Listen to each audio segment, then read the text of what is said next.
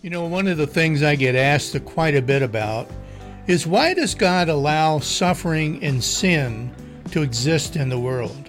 You know, certainly God could eliminate sin and suffering in an instant, but the answer is really found back in the book of Genesis when Adam and Eve were in the Garden of Eden.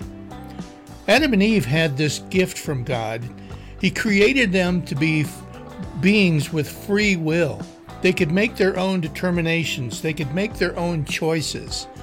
And if you remember in the Garden of Eden, Adam and Eve chose to rebel against God and to sin. And because of that sin, they were ushered out of the kingdom and they were ushered into a world that was fallen and filled with sin and deprivation. You know, a lot of times we feel like God, is the author of sin. He is not. We are, because of our poor choices.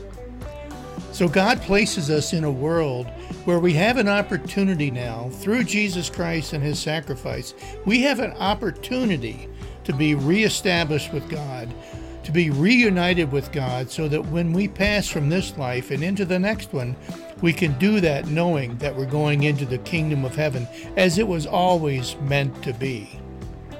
You know, God didn't just leave us hanging. He gave us a way out, and the way out is to trust in the sacrifice of Christ. Thanks, God bless, and I'll see you tomorrow.